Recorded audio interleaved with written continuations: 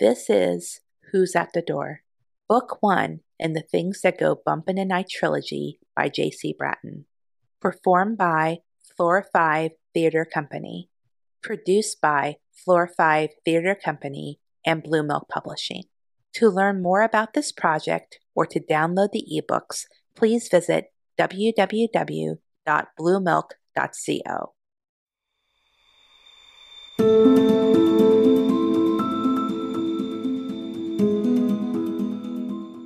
Chapter 1. Bye, Jamie. We'll text you as soon as we land. I waved goodbye as they climbed into the car.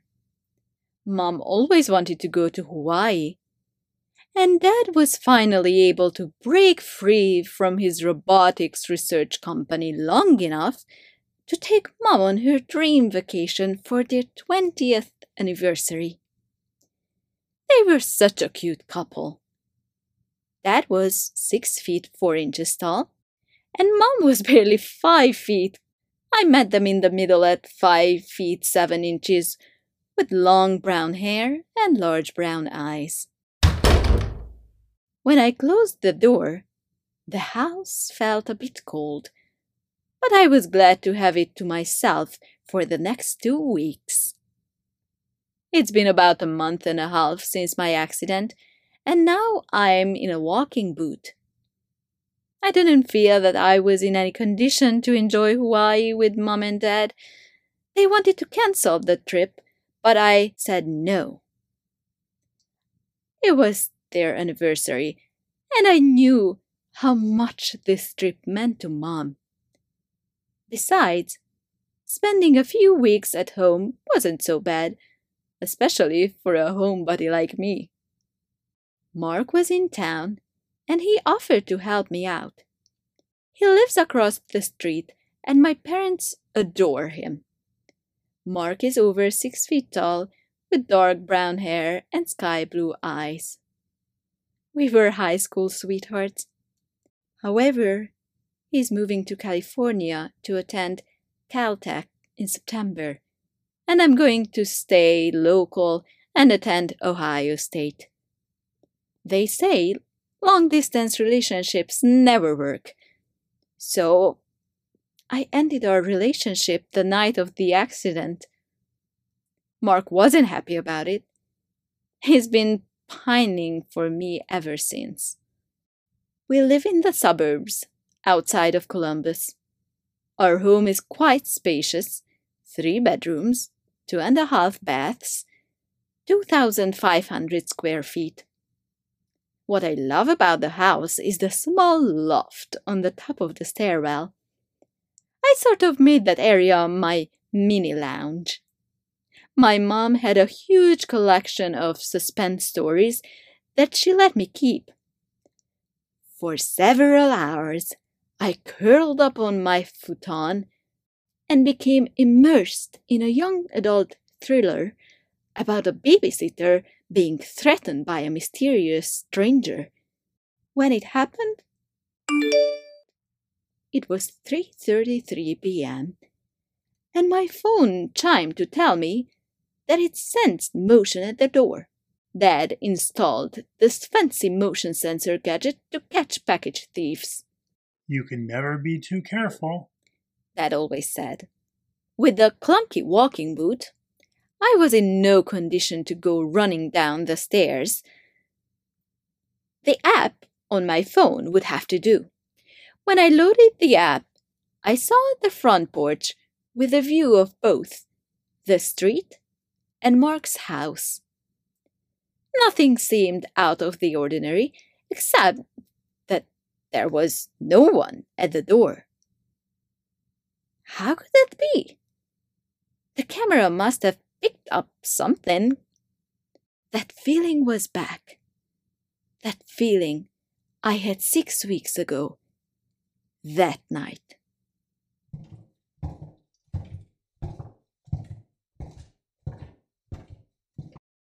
I wobbled down the stairs as fast as I could and opened the door. I was startled by Mark. Hey! Wow, I didn't mean to scare you. Mark exclaimed. I was relieved to see Mark, but I paused to look around the porch area. Again, nothing looked out of the ordinary. Mark, did you see anyone drop by? I asked.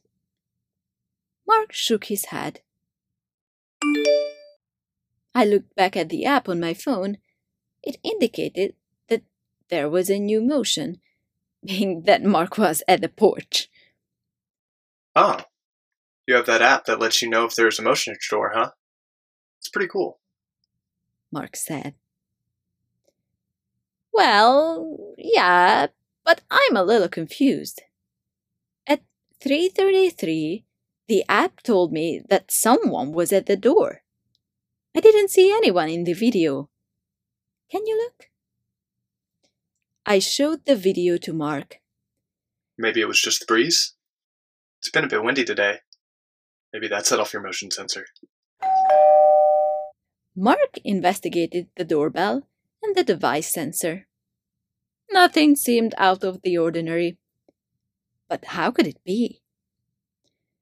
I'm not sure what to tell you, Jamie, but everything seems normal. Everything did seem normal, and I was definitely feeling better now that Mark was there.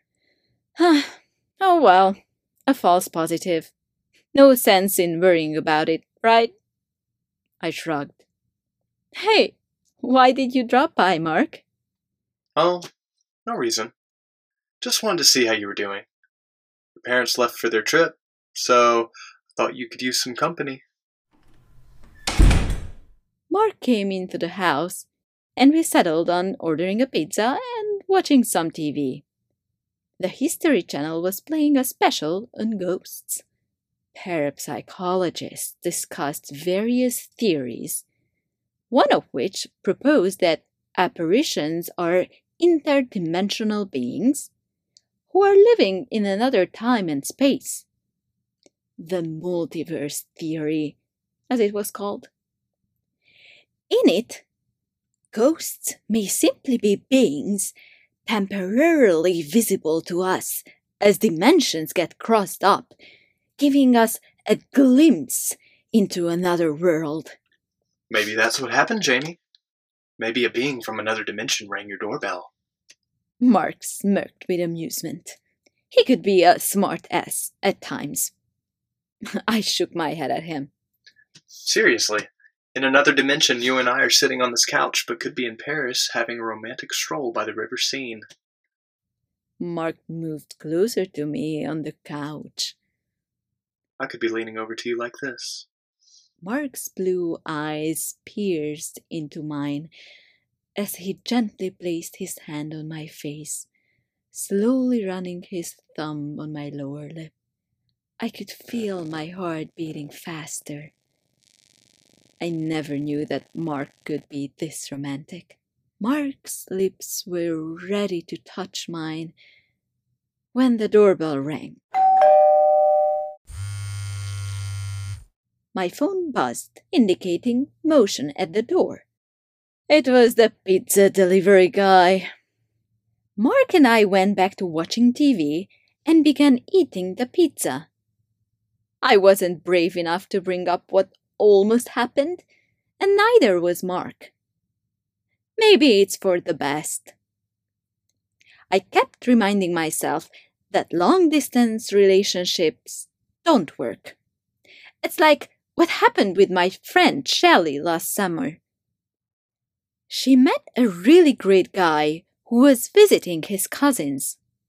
They had a whirlwind romance for 2 months.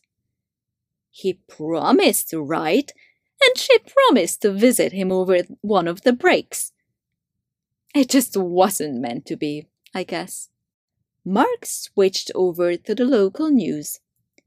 They run a special on Saturdays called Missing to discuss ongoing missing persons investigations in the area.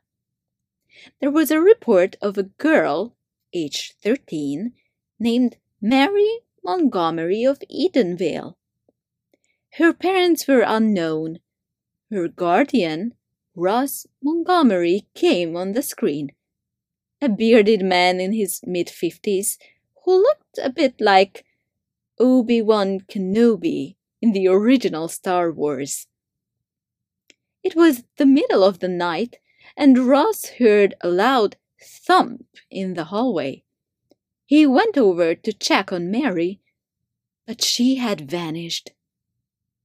A photo of her appeared on the screen, and a chill came down my spine.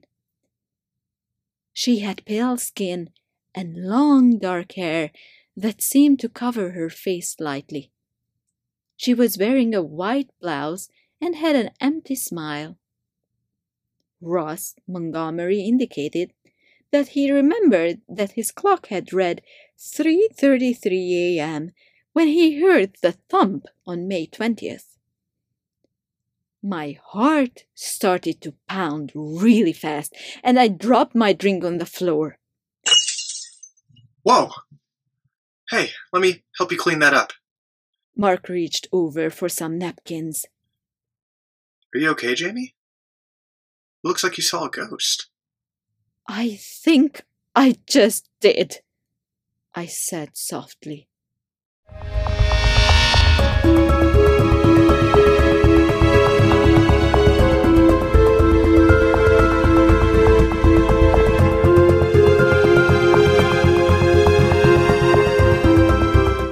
Thank you for listening to Who's at the Door, Book 1 in the Things That Go Bump in the Night trilogy by J.C. Bratton.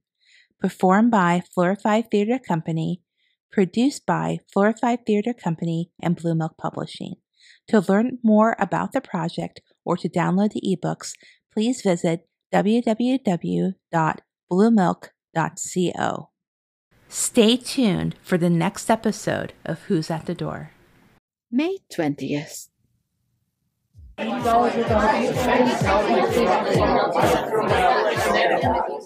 just can't do this, Mark. Jamie, I love you. I'm not going to give up on us. I need time to think, Mark. I can't breathe right now.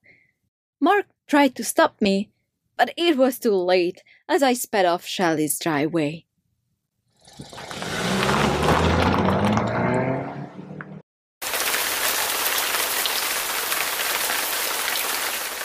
It began raining really hard. I accidentally tipped over the coffee sitting in my cup holder from earlier in the day. When I looked up, however, there she was, staring at me coldly from my rearview mirror. A ghostly girl with dark hair covering her face.